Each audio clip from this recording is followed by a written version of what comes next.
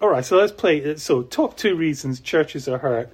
Vicar commits. What do you think the blanks are without swearing? Sexual infidelity, I would have thought. It is, yes. And number 2? I guess we're beginning with D. That's it, isn't it? What's the E? An egotistical something, and I can't think. Right, okay. Let me give you some examples. Right, okay. So I already have a bit of experience with hurt churches, as I think some of you do too. I was going to... I'll do it anyway.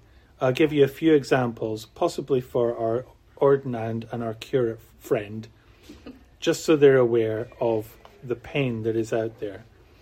I have 5 examples, but only an hour, and some of them are a little bit stiff.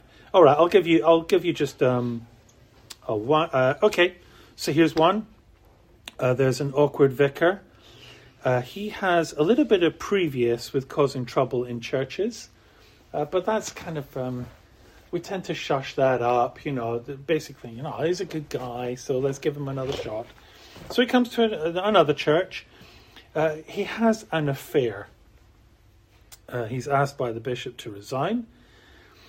So he stands up in front of the congregation and says, my wife and I are separating. The marriage has broken down. This is very standard.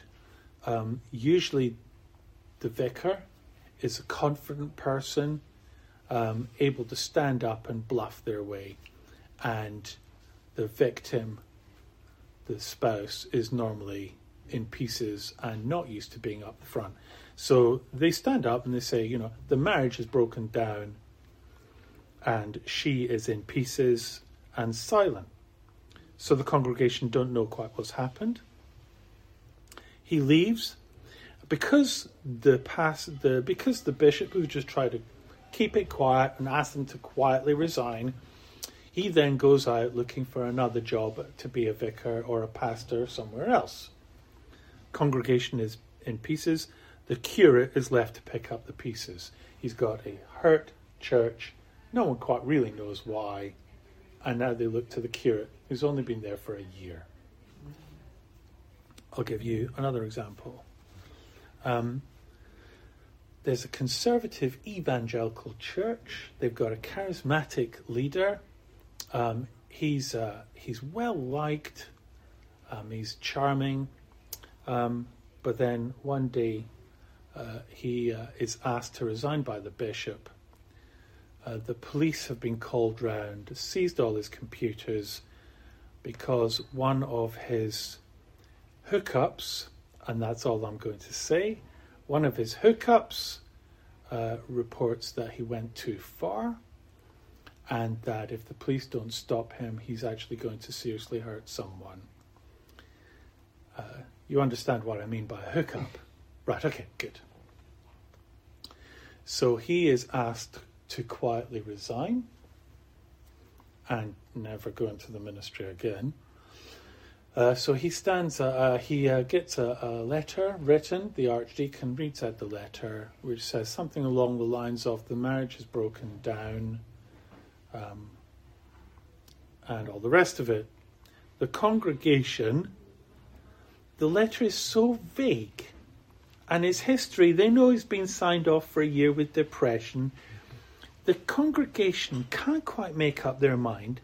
Has he been sacked because he had mental ill health? Or has he resigned because he had an affair?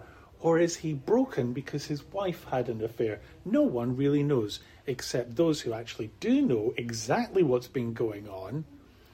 They're in complete and utter shock.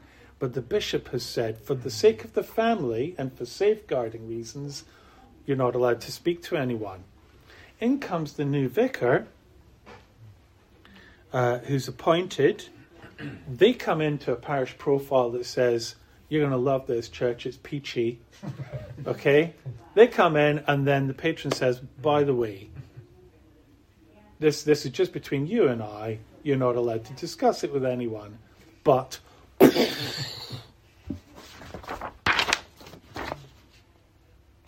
Here's another one for you. Evangelical vicar moves into a nice happy church, immediately starts making huge changes. The church is divided among those who like the changes and those who are uncomfortable with the changes. Then he is suspended because he's got marriage problems. Marriage problems. You can work out for yourself why the diocese might suspend someone whose marriage is in difficulty. The congregation is never told why he's suspended, for the sake of the family and for safeguarding reasons. They're never told.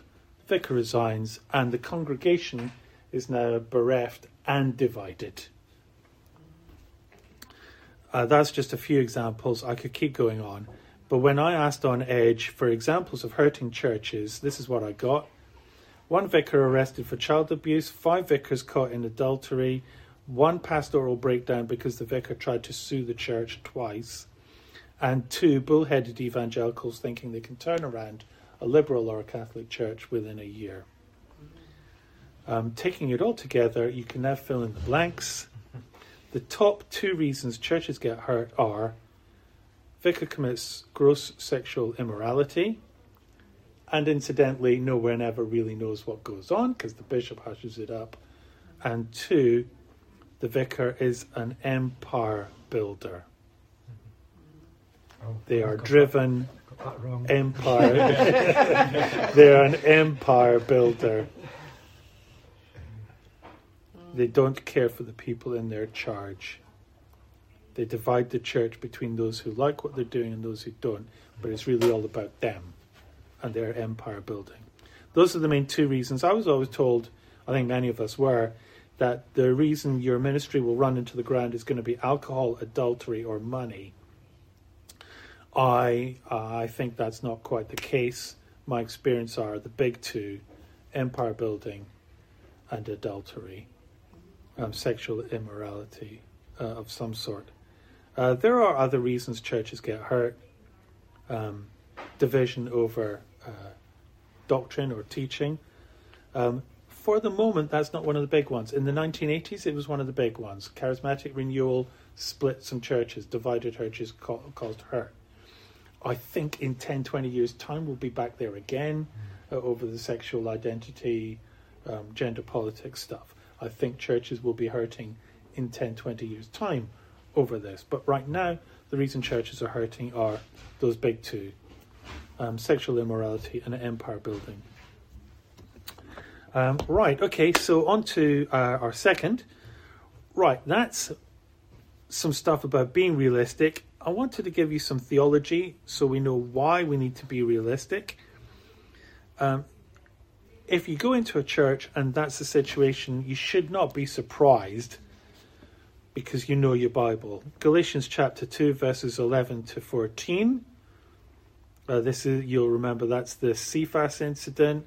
When Peter came to Antioch, I opposed him to his face. Sometimes even a good Christian leader can get something wrong. Galatians chapter 2, verse 12, and Matthew chapter 7, verse 15. Sometimes wolves with false teaching will do Satan's work. They will come in, they will wreck the place. 1 Corinthians 11. Sometimes Christians are selfish and stupid. 1 Corinthians 12. Sometimes we forget that we're a united family here to look after each other and love each other. 2 Corinthians 7. In 2 Corinthians 7, 5 to 13, we learn that godly grief can turn around into a renewed zeal. God may be using a moment of division to bring around a moment of unity.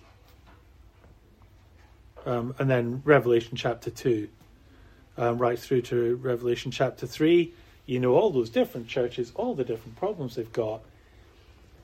We're not surprised to find a church that's hurt or damaged and needs patching up. Okay. 2. This is what you might end up looking after. So this is for our friends who haven't looked after a hurting church. Sometimes you end up there whether you mean to or not. So I've worked in a bunch of churches. I think I would say I've been employed in 4 churches. 3 of them have been hurt. Only one of them did I know what I was getting into, and even then I had no idea. And I wasn't, and it broke me. Sometimes people get curates because they're wit's end, and you don't know it, but you're there to help them fix things.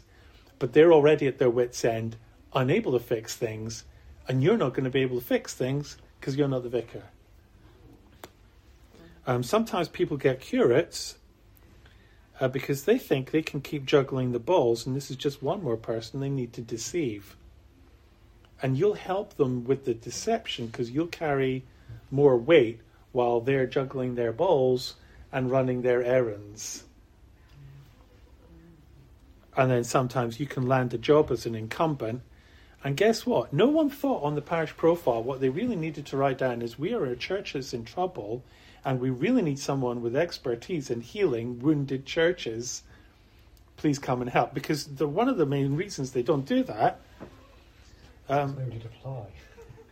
Actually, I think it's because no one thinks that's the main thing they're trying to sell. But I agree with you. You know that no one would apply if that's what you did. But I just don't think that's in their head that that's the main thing they want. They don't think this is a big deal. Actually, it's a massive deal. They just haven't come to terms with it yet. Right, okay, 3. This is what fallout can look like. So I thought I'd give you some case examples of what this fallout looked like. And one of the reasons I can't give you a 5-point plan for how to fix a church is because fallout can be so radically different depending on the fallout. So I'll give you some examples where the diocese tried to cover up the mess. And you'd think the same tactic would work in both situations, but it didn't. So in one example, the archdeacon says, let's keep everything quiet. And they do this for the sake of the family, which, by the way, is a complete load of bobbins, because if you remove, just in case anyone becomes a bishop, never ever cover anything up. Jesus was not in the business of covering up the truth. It will hurt in the short term. It will have fruit in the long term. So for the sake of the family, let's keep this quiet. What you're actually saying is, let's keep deceiving the rest of the family. Let's not help them through the pain. Let's just get rid of them quietly so we can all get on with our lives. And they'll fall away from the faith. They'll give up on Jesus Christ. And the family will probably fall apart anyway, but at least we won't have to deal with it. Anyway, that's often what happens. Let's, for the sake of the family, keep things quiet so they don't get bullied at school. Result number 1, in one church, everything looked like it worked. The church wasn't any the wiser. The people that sworn to secrecy stayed quiet. And they got on with healing in their own way. They were kind of damaged and confused, but they kind of got on with it. A bit like PTSD victims, sometimes the best thing to do is not talk about it. And you just do your own healing. But in the meantime, the church, the family itself was broken. A few people left because they were so damaged and they were so hurt by what had gone on. Another example where almost the same thing happens, however, the church was already a bit more divided by this chap. Commits adultery, diocese says, let's just bundle him away quietly for the sake of the family. But the church is traumatized because it was already a little bit divided, and this just makes it worse. So instead of things going away quietly, it just gets worse and worse, and the church becomes bitter. And instead of healing on its own, actually they now need an outside mediator. The new guy comes along and they need a mediator to come along and help them with this situation. And then you get the opposite outcome, where you cannot keep it quiet. A church hurts because, and it can't be covered up, because it's in the newspapers. There's for example, a vicar abuses children, the results last for decades. The people are bereaved and destroyed, and they need a sense of healing before anything can happen. And they're traumatized. They react oddly to situations. I remember taking my children up for the funeral of their grandmother. And they were young children, under 5. And they asked my wife, whose mother had just died, will she still have her eyes?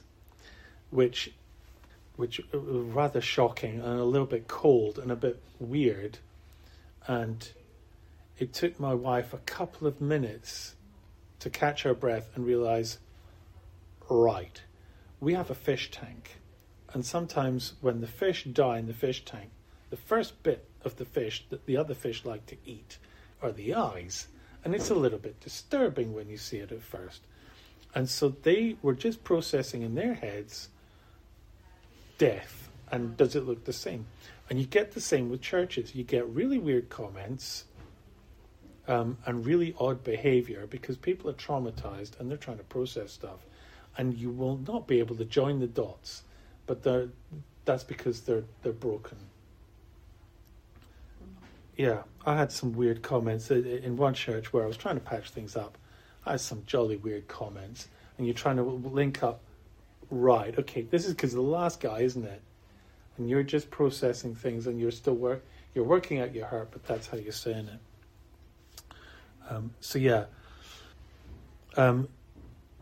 In the place where the vicar abused children, the work was decades long.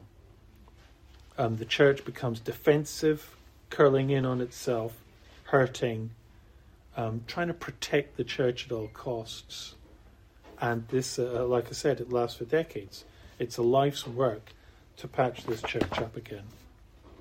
Right. How are we getting on? Is everyone all right? Right, that's kind of the state of the play. We kind of, I suppose we already knew that, most of us. Right, what do we do about it? What do we do about it? Given that I can't give you a blueprint for how to fix a hurting church, because they're all different, I thought, so we're now on point 4, how we can help. I thought, let's get our biblical ducks in all in a row. Let's open our Bibles and make sure we know why we're supposed to care.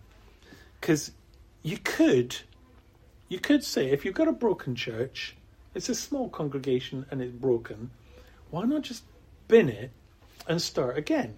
Why not plant a church? I mean, all the sexy stuff is to plant churches. And you can be 100, 200 if you plant the right church in the right place and make sure you got a really good band and some lasers. All right?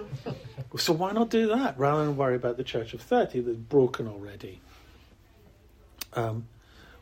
So if we go to the Bible, here's my first point. This is God's church and his reputation. So if we went to Ezekiel chapter 34, we'd see that with the people of God here, we've got the character of God at stake. So if you want to open Ezekiel 34, why not? It won't hurt to actually... It's on my phone. Sorry? It's on your phone. I'm so sorry. Sit back and absorb. Ezekiel 34. Okay. So, prophecy against the shepherds of Israel sums up the passage, doesn't it? My sheep are scattered. How does God feel about that? Furious. Because this is his church, this is his people, this is his flock. And when it is attacked, it speaks to Satan and to the world that God does not abandon his own. If he just said, right, stuff them, let the wolf have those because I can do better elsewhere, what does that say about God? That he doesn't care. That he's only in it for the bottom line. The bottom line being, his reputation. Or his glory. As long as his temple's fine, he's happy. He doesn't actually care about the people. But that's not true. Chapter 34 of Ezekiel tells us that God really cares about each one of the sheep. And he turns to the shepherds and says, you eat the fat and you clothe yourselves. You don't feed my sheep. He's furious.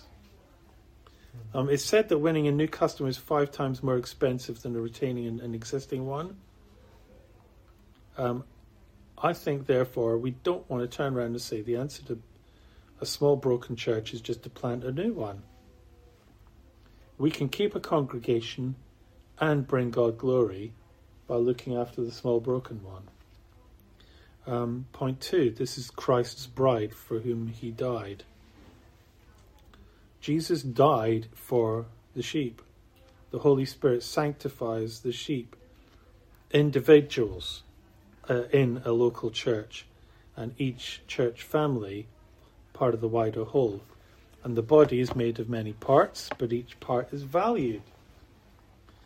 So if an ear is wounded, the eye may well say, I have no need of you, but the eye is wrong. The way to heal, the way to look after the body is not to chop off the ear and say, I can survive with the good eyes. You heal the wound on the ear. Christ cares for each person that is hurt. So too, we should care. Not only for each person that's hurt, but also each church that's hurt within the wider body. 3. These are saints we want to see home safely. I think this is the primary task as a pastor. We often hear, do the work of an evangelist. Yes, that is a good charge to Timothy, but the primary task of a pastor is to pastor. That is shepherding language. You look after the sheep.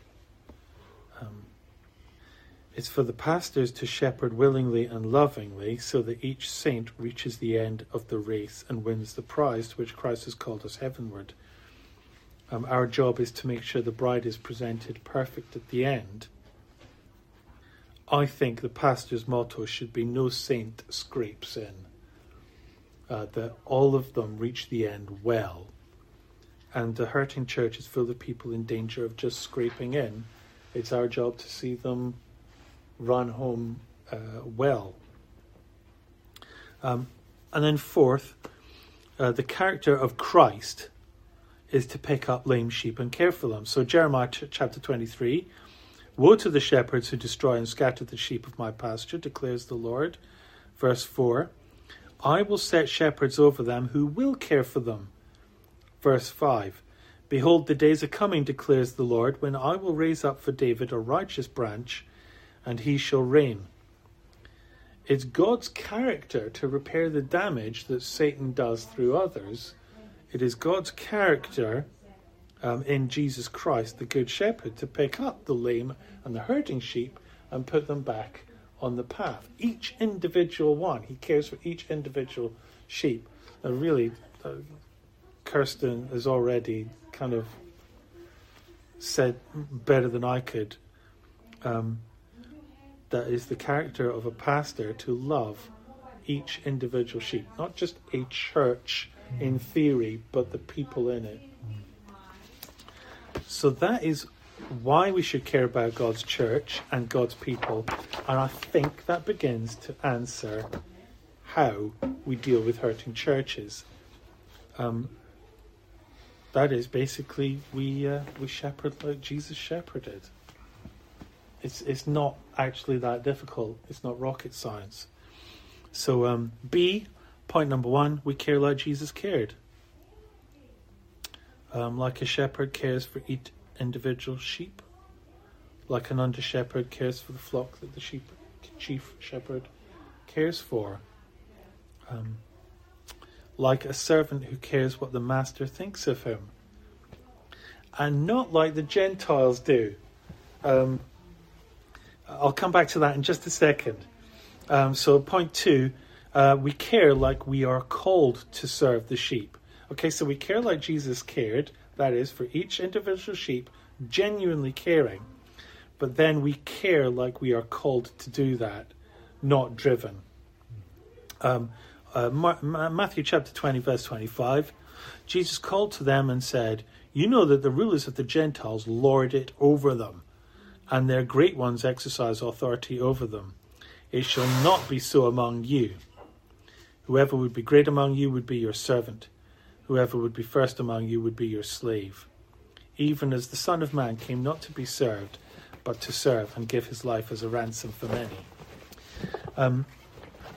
So I've been greatly struck by this verse on leadership of late. I think Chris Green has drawn attention to it on some of his blogs. Do not rule like the Gentiles do. I've got at the back of the handout, I've got a podcast from a guy called Carey Nieuwhof, who interviews, where is it? There it is, on that sheet. He interviews this guy, Gordon MacDonald. You've already listened to it, I think, George, have you? I've read both of Gordon MacDonald's books. Oh, you've read both, of course you've read both. Funny enough, my sister sent that to me yesterday. Okay. So there's a chapter in here. Have you got? Is that Ordering Your Private World or Rebuilding Your So Private this is Ordering Your Private World. I've recommended Rebuilding Your Private World. This is the one where the chapter which has got driven leaders and called leaders, and I think I would drive your attention to that little section. So he says driven leaders are achievement-driven people. He was one, so he's not knocking them. They're achievement-driven. They're out to prove something. At their core, they care about themselves, their reputation, their status, building their church. That's not to say they don't care about Jesus Christ and his people. It's just that more core to that is something about them. They're great at evangelizing and planting and setting up a vision and bullying people and burning everyone out in pursuit of the vision. They lead like a CEO or a general. They learn from the Gentiles. A called leader, says Gordon MacDonald, he only learned to live as a called leader after a breakdown once he realized that he was burning himself out and he's burning others out. A called leader is not driven by something internal, like ego, but by their stewardship, he says. And one of his favourite examples is John the Baptist. Jesus comes along, starts gaining more disciples than him, and they say, his disciples turn around and say, Jesus is doing better than you. And John the Baptist says, brilliant. That's where I won. It's a stewardship. He doesn't care about himself. He cares about the sheep. It's the sheep that he loves. So someone else comes along that's better than him, better than looking after the sheep. He doesn't give a monkeys. He thinks, fantastic. My sheep are being looked after even better than I can do it. So the called leader is more pastoral, more patient, and they make fewer waves and smaller headlines because they care for the sheep. Now, I think there's room in the church for both drivenness and calledness, but I think the Bible calls for called style leaders, ones that look after the sheep. How are we doing for time? I think we're doing really well. Okay. Because I think that's a really good point about called leaders. And I wonder if, I don't know what anybody else thinks, that the kind of model of leadership that seems to be out there for us conservative evangelicals is not that. It's the sort of more driven empire building. I don't think it's just conservative evangelicals. I think it's evangelicals more widely. But certainly something that's affected me, and I thought that's a leader I should be trying to be, and it's I have had to have a rude awakening to say no, that's really not the leader I should be, and so it didn't help me that my evangelical culture did not help me to be a better leader. It really. I agree with you. Yeah. I did the I was going to say it would be easy to not realise that you are a driven leader because you're striving for targets that somebody has said this is what you should be striving for. And genuinely you believe it's for the glory of Jesus Christ. Yeah. Yeah. There's a very revealing video, and it's been taken down now. It's about 9 or 10 years old.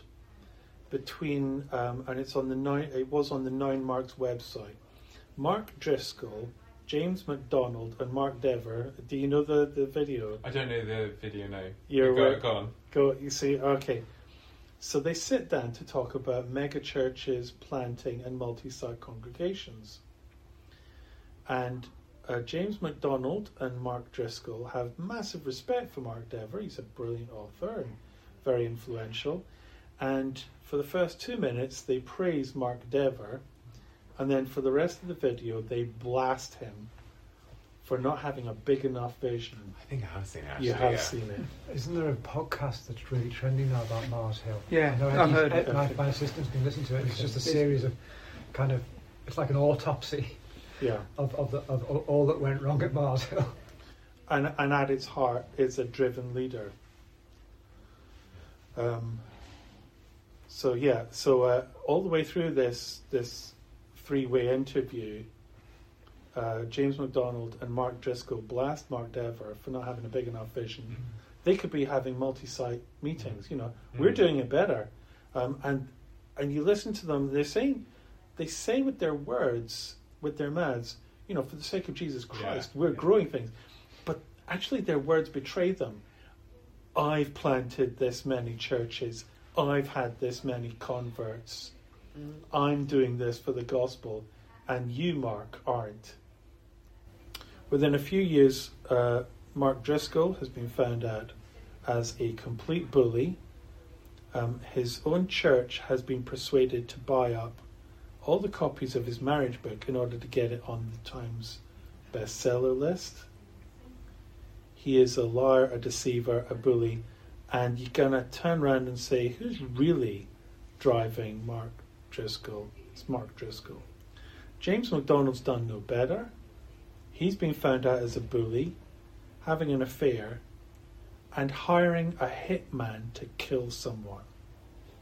At his heart, James MacDonald is only about James MacDonald. And the problem with being a driven leader is you're absolutely persuaded you're doing it for Jesus Christ. Yeah. But you're kidding yourself as well as everyone else. Anyway, there we are. I think there's a problem with the heroes that we put up. Absolutely. And because it's the driven leaders, the ones that plant big churches and make headlines, that grab the headlines. And that's the problem. We're looking at the headlines. But these should not be our heroes. I'm having a run with Nick from Leeds Darsters this morning, just talking about it. I don't know whether this is a crazy hypothesis, but I don't think churches are supposed to be big. I think actually they work better if they're small. I'm not sure I'm ready to argue with you, George. I think I am coming round. I think to big that. churches, just by size, might be the problem because they have wealth and then they have people who are put on pedestals. And it's not really part of this seminar, but they start to fail on what the family is supposed to do. So we will get around to the ideas of plural eldership and open. How do you have openness? How does everyone know the vicar and his quality of life if no one knows the vicar because there's 600 of you? But I was going to say, even within a small congregation, it's very easy for the vicar to be put on the pedestal. Even if it's only a group of half a dozen, they can put you on a pedestal. Yeah, we'll come. Yes, and we'll put some things in place in just a second to try and get rid of that. But hey, no worries. Yeah, thank you. Okay, so point 3. Therefore, care because you actually care, not because you're paid to, or is how you'll get a better post. In short, I want to say, counter to all that's said about changing the world, and making a splash and making those big headlines, I think the truly Christian pastor is a shepherd who actually loves each individual sheep. So, by the time you get into a church of 250, you start to struggle to look after each individual sheep because you can't know them all. So if you've got a big church, you need a very quick way of making sure each individual sheep is pastured.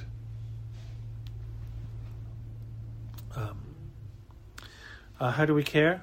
That means, well, we make time for individual, unimportant sheep, like Kirsty was saying. Put your career and your profile on hold. Put the little guys front and center. You have a stewardship. Love your stewardship. John the Baptist and Jesus Christ are our examples, not CEOs. And I'm alarmed by how much we sort of... Sorry for you. No, please, it's a seminar. But this is it is not. It's like it's across the board, but I've seen it most in the Renew. In terms of, we've got somebody from the world of business here, and they will have some lessons, but all of those lessons have to be filtered through the fact that none of them will be quite like Jesus Christ, who does a very different model. So I love my business gurus, and I've got some of my favourites, but Jim Collins talks about different styles of leadership, and he's got 5 leadership styles, and the top one is number 5. And I remember discussing this in the leadership thing, and Chris Green said, and Jesus is number 6. That he's charismatic and other person oriented. It's just different. So I agree with you. I think most of our models we look to the Gentiles for our leadership model, and we really shouldn't. Okay, now in the last I'm on time. Now in the last 15 minutes, I'm going to look onto the practical advice. And we've gotten to 1:45. 1:45, have I? Yes. Yeah. Oh, I can slow down then. Great. You can interrupt even more. You can interrupt even more. Right. Okay, practical advice on how to care for a hurting church. And again, I'll give you a full script, so don't stress. I'm going to do what to do in the moment of crisis, what to do in the aftermath, and what to do in the long term. Good. I'm glad I over-prepared. Right. In the moment of crisis, right. I'm going to break this down into politics, part 1 and 2, remaining neutral and having godly grief. Right, politics. Number 1. Right, in the immediate crisis, be aware that there's usually a need for an announcement long before all the facts are known. So if you remember 9/11, there was a need for announcements long before they actually knew what was going on. And that is the reality with a breaking church. You will need to make an announcement from the front why the youth minister isn't pastoring anymore, long before you are fully in a position to say, this is what he did. There is a temptation to say more than can be confidently said. There's a temptation to leap to conclusions. Don't. Note the offender will often try to control the narrative. We've had a marriage breakdown. Don't let them control the narrative. They don't get a say. They're under investigation. Let's keep quiet until the facts are out. The diocese may well try to shut the narrative down. Again, don't let them. They've learned from the world of the Gentiles how to spin, how to control PR, how to make sure the reputation's not damaged. This is not how Jesus does things. Jesus is about truth, and hiding the truth is just so unchristian. It makes me spit, and it never works. It always goes wrong. So please don't let them do that either. So be diplomatic and be wise. Be prepared to disappoint people with your caution, but make sure the truth comes out. Without being salacious or hurtful. Note that before you get to clearly state what's happened, someone will have blabbed it somewhere. So, one incident, guy commits adultery, tries to hush it all up, tries to say there's been some marriage breakdown. The diocese say, look, let's just quietly retire. In the meantime, his daughter's gone to the youth group and said, "You'll never guess what my dad did." And everyone knows. Another one, vicar, that incident again, the vicar that had frequent hookups over the internet and went out to meet these hookups. Half the church had no clue. Most of the church had only a vague idea. The people down the pub knew all about it, every detail. So we're not in the spin game, but we are godly. So carefully release the information. Part 2. Be prepared and aware of what fallout will look like waiting for the truth to come out. Victims may get hurt while the process takes place. Be aware of that. Make provision for them. People will try to fix things quietly behind the scenes, which for the victim will feel like being silenced. So don't let that happen. Talk to the victim about good procedure forward. Look to other organisations. There are loads of organisations to help.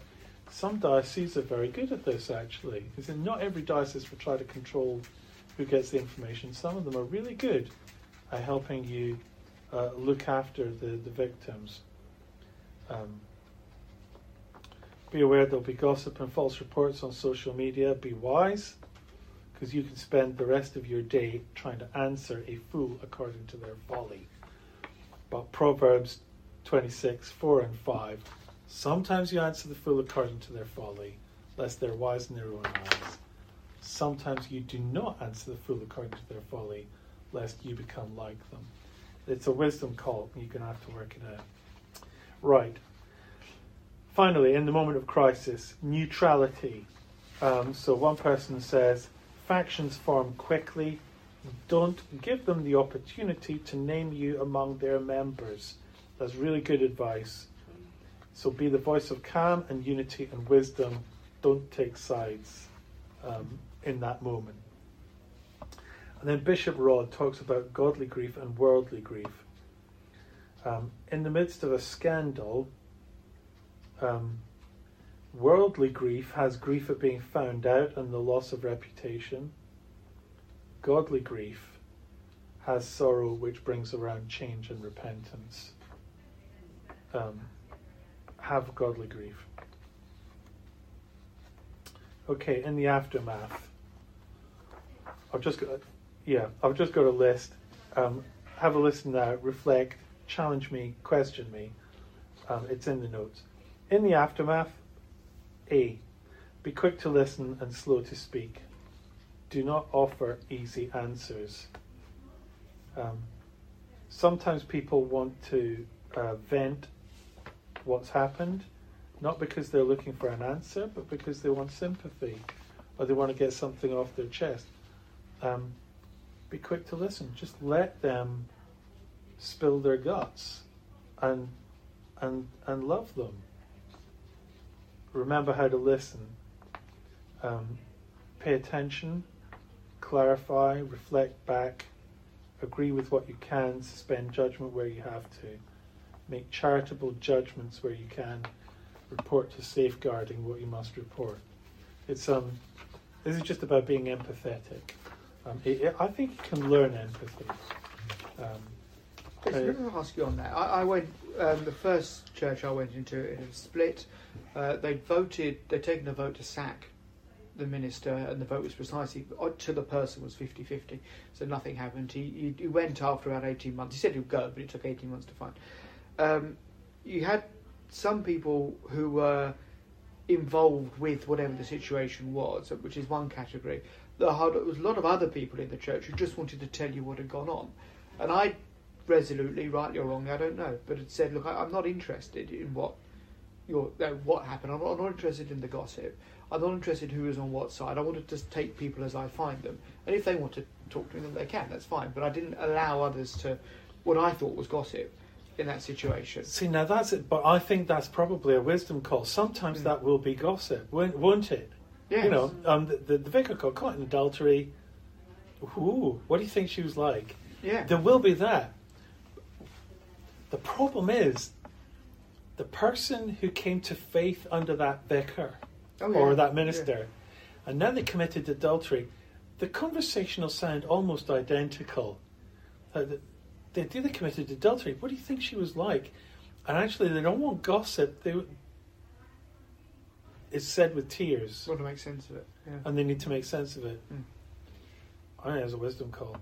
Mm. I don't think you're wrong to avoid gossip. Yeah.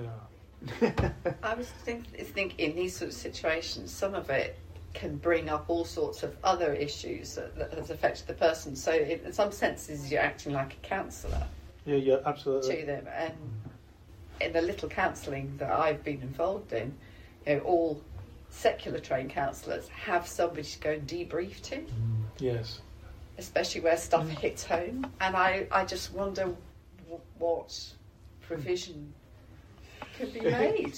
You have to make your own provision. Right. Yeah, there's nothing provided. So the situation that I went into was so unbelievable.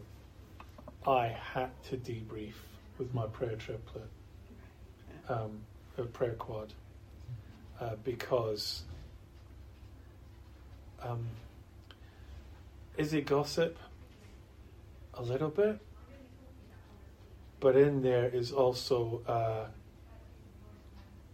confusion, dumbfoundedness, and so sometimes you can process internally, sometimes you need to process externally. And Do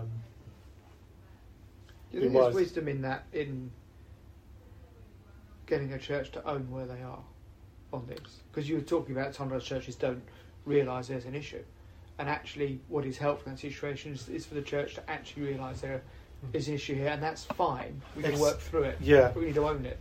It's tricky. I think sometimes there's a let sleeping dogs lie as well. So there are some there are some situations where it has been hushed up, and that's wrong, and only some damage, but the damage has actually genuinely been limited. So yes, no, it's being recorded. I will just say, sometimes you are faced with a situation where it's best just to let it lie. But I think, by and large, yes, the church should own where it is, and yeah, you need. So, what support is there for vicars and curates and all the rest of it? None. You have to create your own. The bishop may well be supportive, may not be, may well be, but they will not be nearly as good for you as the friends, the prayer triplets and quads that you build now. And I'm going to advocate for wardens and plural eldership in a minute. I would invest in them as well. Okay. It should, sometimes, if it's a big disciplinary thing, the diocese is going to kick in, isn't it? Particularly as a safeguarding issue. Not always. Not yeah. Not always. not with, I guess, not with laity. Not always with vicars. Sometimes once they've bundled them off, they've washed their hands and they move on, and the damage is still there. Do you think that would still happen now with the sort of very Yep. sensitive situation with Yep. safeguarding? I do. Oh gosh, yeah, I see what you're saying. Yeah. In terms of, can I sorry. There's stuff we know we can't talk about. Can we have a separate table at lunch? Where you just fit us in? Oh, you'll never guess what he did. You're kidding. No, of course he did. Yeah. Well, I'm in his prayer quad, and I'm in a similar situation where something just so outrageously unbelievable happened in my church, and I had to talk to them. From a church society point of view, I mean, we can't. I believe in church being polity, and although it doesn't work properly, it's there because it should. and it should be the pastor. There should be outside accountability. That's why we're Anglicans, isn't it? Because you can get everything else in the Free Church. But when it's not there, we've got to try and encourage it, and not just, I've got a prayer quad. There's got to be in my role in Church Society, seeking to actively encourage conservative evangelical clergy and laity in leadership in areas to sort of get to know each other and make sure they have some sort of support network. And if they're isolated, well, Chris and I will do it and have done it when people have needed just a bit. I mean, we're not ecclesiastically in any kind of authority. We've had to be very careful about those boundaries recently, but we can provide support and just listen and if not have the wisdom ourselves, we probably know somebody who does. So and there's a good chance that some of the local evangelical clergy know what's going on, are intimately involved, and are happy to talk and support. That also exists. Turning the page, prayer. Get godly wise people to pray with you early on, and model to the church how to pray, and get those same people to pray likewise in public. Yeah. Really helpful advice. Look for early wins. Stuff that's easy, that everyone can agree with and celebrate. So one person said to a friend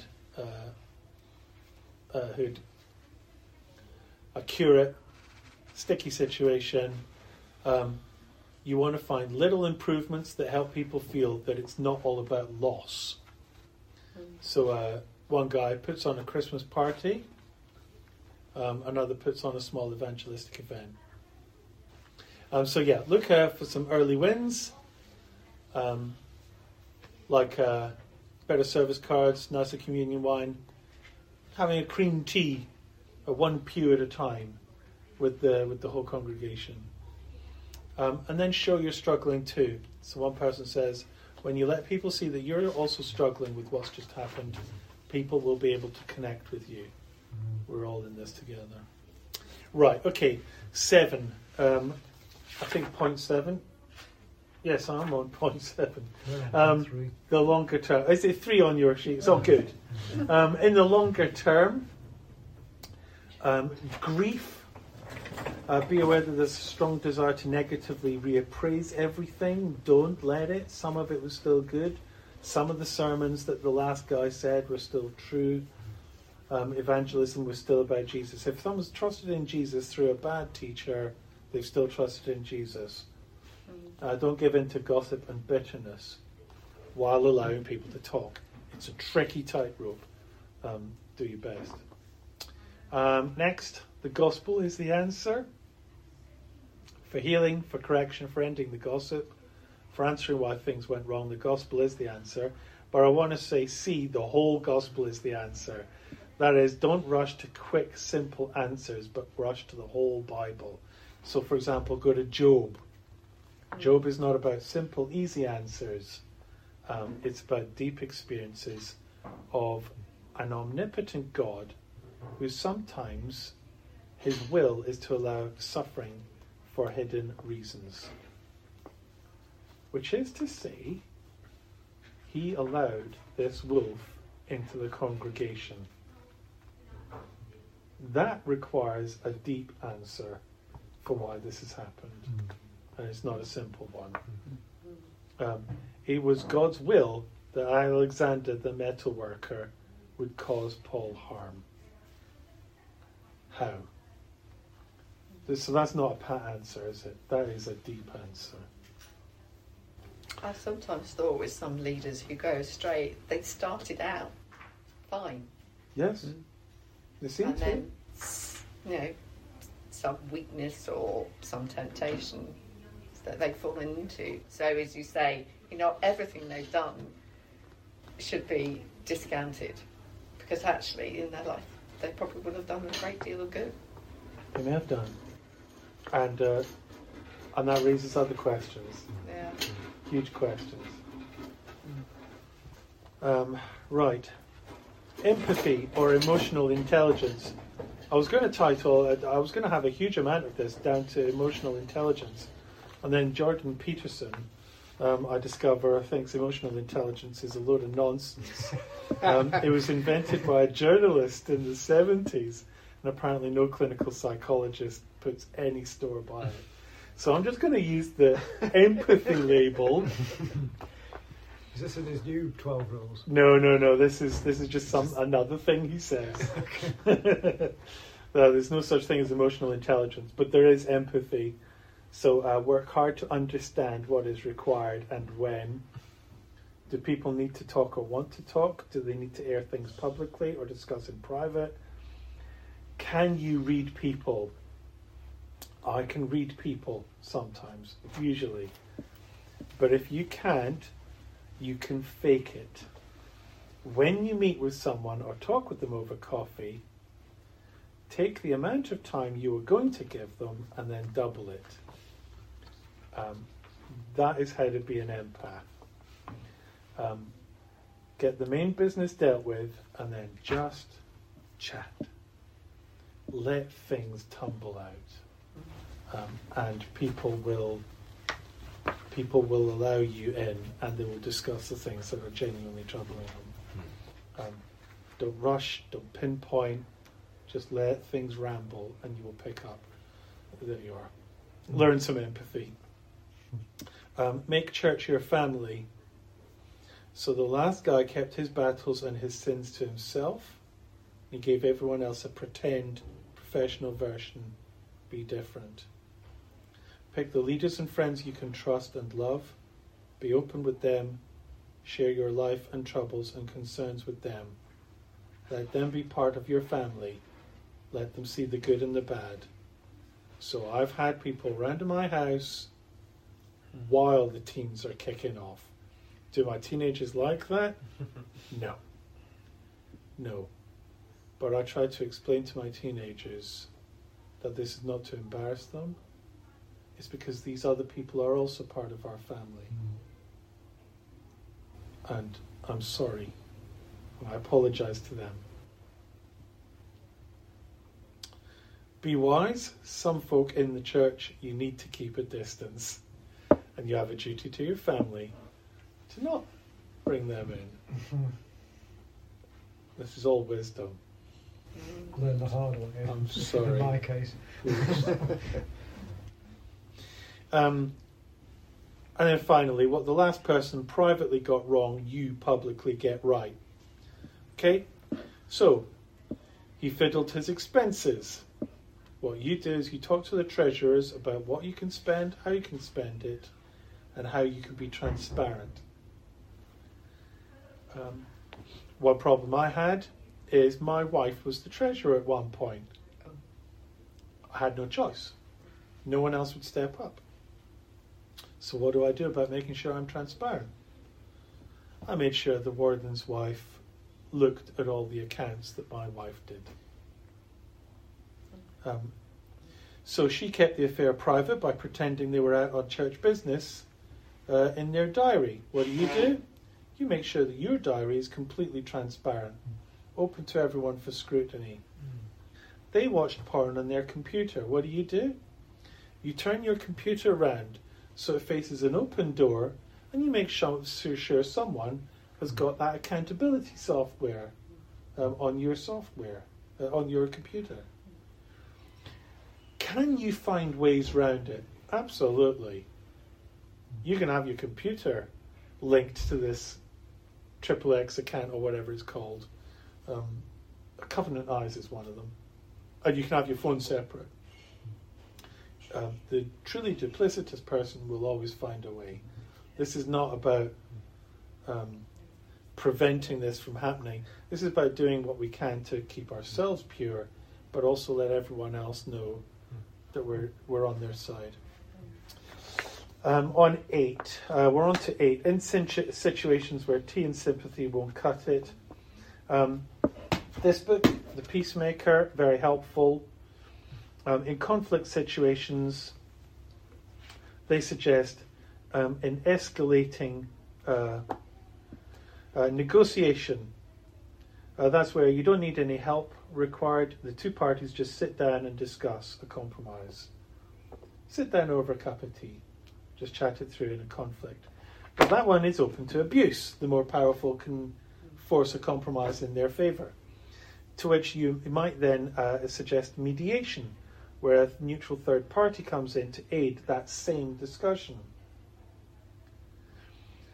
You then move up to arbitration.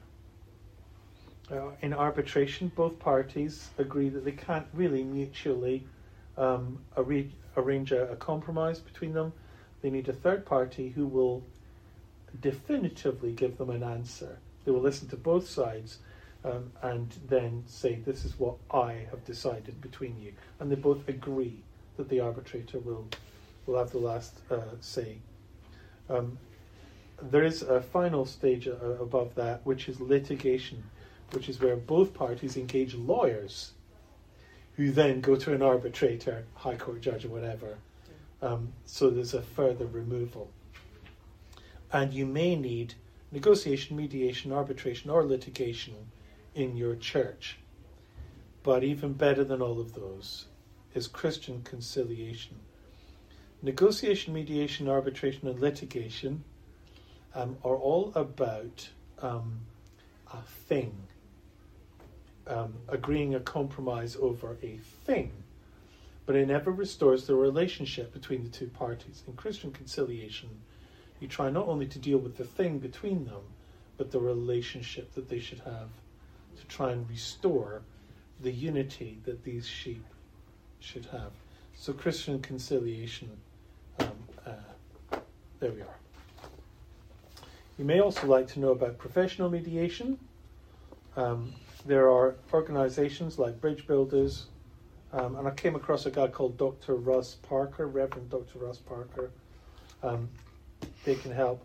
And then you've also got clerical mediation, and that's what you bring in the diocese. And sometimes the diocese is great.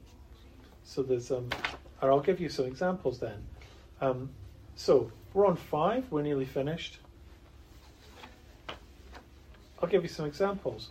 There was a church that was tremendously damaged and divided by a bullish evangelical, and they were so divided. They couldn't. The new guy couldn't fix it. Couldn't bring them together. They needed some outside help, so they brought in a liberal Catholic bishop from the diocese, who was brilliant, and he led them in a service of reconciliation. It can help. Here's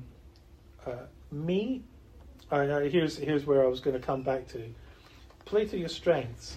So, in my situation, I'm an empath. I'm an INFJ, which means I'm a natural. We are extremely rare. I think there's like 5 of us in the planet. Yeah, so yeah. So yeah, we're less than 1% male INFJs. Right, mate. Play to your strengths. Okay. So sit down with people and just talk. Say the right non-probing things. You know how to do this. These guys haven't got a clue. Say the right non-probing things. That means it just tumbles out. I made sure that whatever the last guy was, I wasn't, but without belittling them. And when I was unfavourably compared to him, I let it slide. I'm not as charming as the last guy. Last guy was very good, especially at charming big donors. I'm much more reserved. I can't do anything about it. I do nothing positive by dredging up what he did. Let it slide. You're not as charming as he was. Not as charismatic. No, I guess not. God bless you anyway. I've got another friend who had a crisis in his church. He's got a huge, easygoing sense of humour. So his vicar ran off with a lover and was forced to resign, so he used his humour. And what he says is, I did a silly Christmas dinner and I sang Heartbreak Hotel with the words, well, since my vicar left me. And it went down really well. and he's kind of got this. He's got the silly sense of humour and the kind of persona that could carry that off. And everyone burst out laughing. He says, "Well, since my vicar left me, boom," and everyone thought, "Yeah, funny. Yeah, you're right. We're all hurting. It was ridiculous, wasn't it?" Another person, very open quality. His training incumbent was suspended, so he opened up to the congregation. Here's how I feel. Here's how I'm hurting. Here's how vulnerable I am. And that let other people come back to him with how they were feeling. He also saw that the pastoral team was damaged, and so he brought in outside help. Another person saw after a very serious crisis, he wasn't going to be able to heal the church in a couple of years and then move on to the next project. This was going to take decades, so he's the kind of person who can handle that. And so he said, what I'm going to do is I'm going to put the problem on the back burner. I'm going to focus on something else, generate a little momentum for a few years, and allow long-term healing. And it's going to take decades. It's going to be a life's work. And so he decided that's what he would do. And for the next few decades, just kept an eye out for every time this situation raised its head again and dealt with it patiently over decades. And then one chap with a very gentle spirit comes into a situation where there'd been a heavy-handed, toxic leader. What he did is he was just gentle. He established caring relationships. He stopped trying to fix everything, build projects. He just spent time on people. Where the previous guy just railroaded them, he just spent time on them. So yeah, kind of play to your strengths would be some of the lessons from some of those case examples. Any questions, any thoughts before I finish? I think I have tons, but I also need to process. Well, the good news is you can process with my full script. So, all right, I'll give you a postscript. How to stop your church getting hurt. 1. Watch yourself. Look out for man-pleasing and make sure your spiritual life is feeding you. I remember this. I cannot find where I got this quote from. But it was a big mover and shaker. It was something like a prime minister or a president. And they said this: whenever I meet a religious leader from the rest of the world, I meet a holy man. Whenever I meet a Christian leader from the West, I meet a manager. Become a holy man or woman. Teach your congregation that they do not need a manager, but a holy man. If you need retreat days, take them. Meet with your prayer triplet, pray widely. Teach on prayer. Be their shepherd, not their leader. There we are. Plural eldership. The Church of England actually has provision for plural eldership. It is official policy that church wardens should care and support the vicar and function as a critical friend. That is official Church of England doctrine, that the wardens function as elders in a church. I don't think the Church of England knows that, by the way, but this is canon law, that they are critical friends who support the pastor. That's just another elder. So use that plural eldership. Teach on plural eldership and shared responsibility. Flatten your management structures. Make sure your teaching pastors and your wardens are co-equal with yourself. Have a lay person chair the PCC. Learn from Gareth Southgate. Let others step up, make their mistakes, and then take the flak yourself. Just, flatten your structures, bring the wardens on board, make them, if you possibly can, make them your fellow elders, and then be really open with them and work together with them. But that's no small thing, by the way. That is enormous and difficult. 3, give your wardens the contact details of your prayer triplet. Ooh. And vice versa. I know, George, I've just come up with it a few weeks ago. You will be getting a call. I have told them this is what's going to happen from now on. Okay. You are now part of my official complaints procedure. Congratulations. Let everyone know you are open to improvement and support. Remember, no system can be set up which will prevent you from lying to everybody and shipwrecking your faith. There was a famous pastor called Roy Clements, who ran off with his boyfriend and shipwrecked his faith and did a lot of damage. In the years running up to him giving up on the faith and his wife, his prayer triplet knew something was wrong. His preaching was off the boil. He was not up to snuff. And one of them, even, I am told, backed him into a corner and pointed at him and said, Roy, I know there's something wrong. What is it? And Roy just said, there's nothing wrong. If you're determined, you'll get away with it until you don't get away with it. But if you're determined to not get away with it, use the systems around you. If you want to be helped, you will find people to help you. The Lord disciplines those he loves. If you lose your pride, you will keep your soul. And therefore,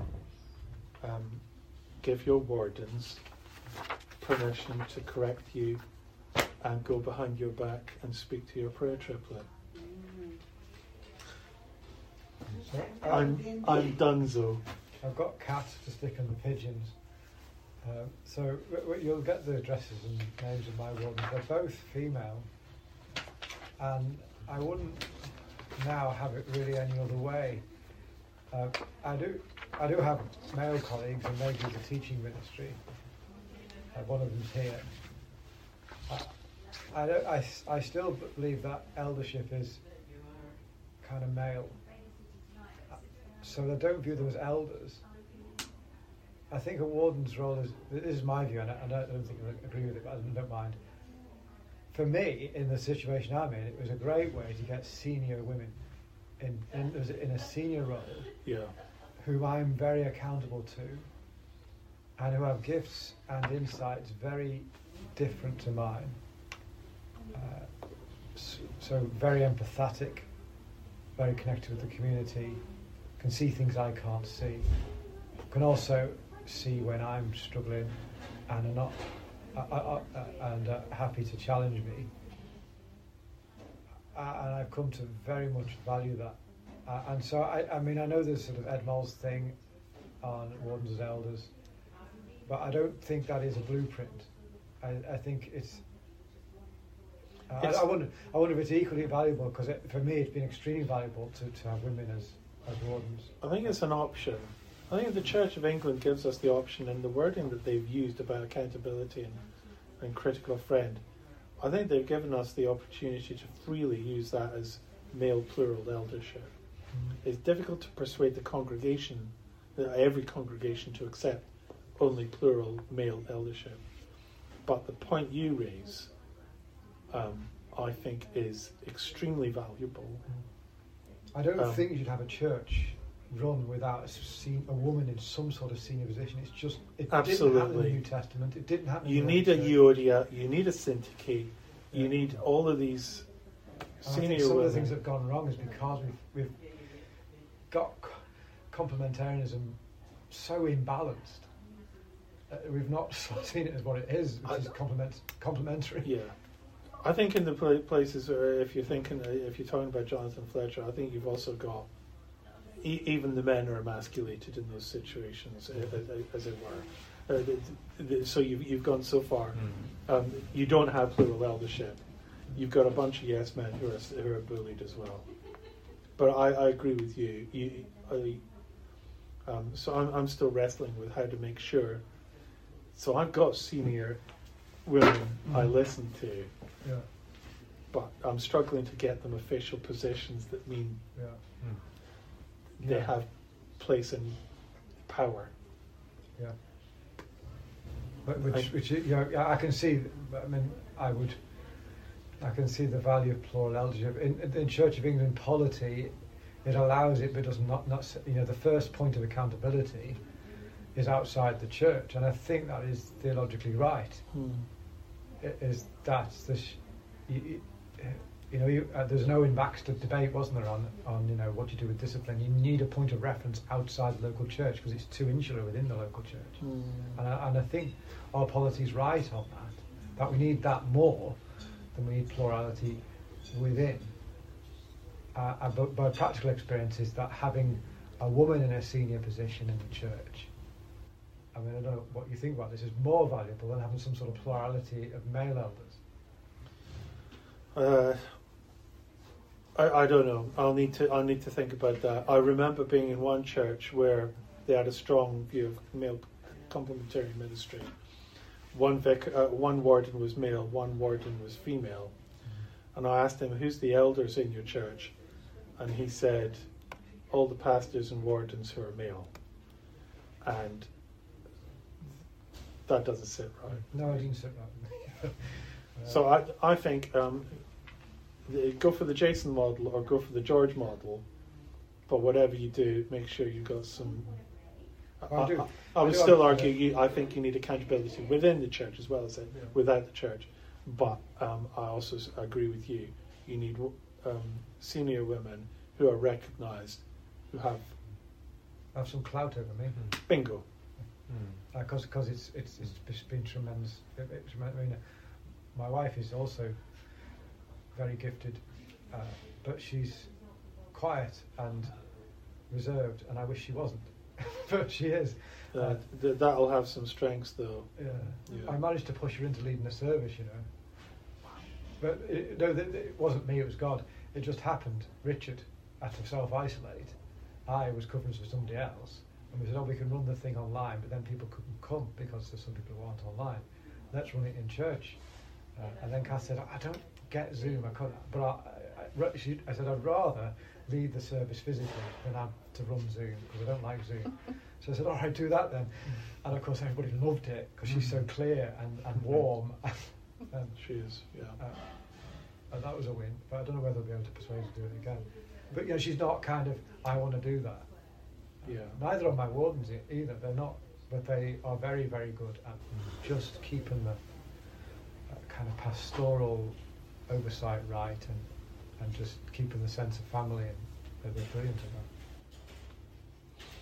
that. Any other thoughts or questions before I switch off the recording and you ask the really the bits you left out. the really sticky bits.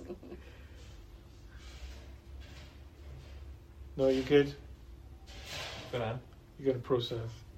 Good. Well, thank you. Richard, I wonder if someone can close in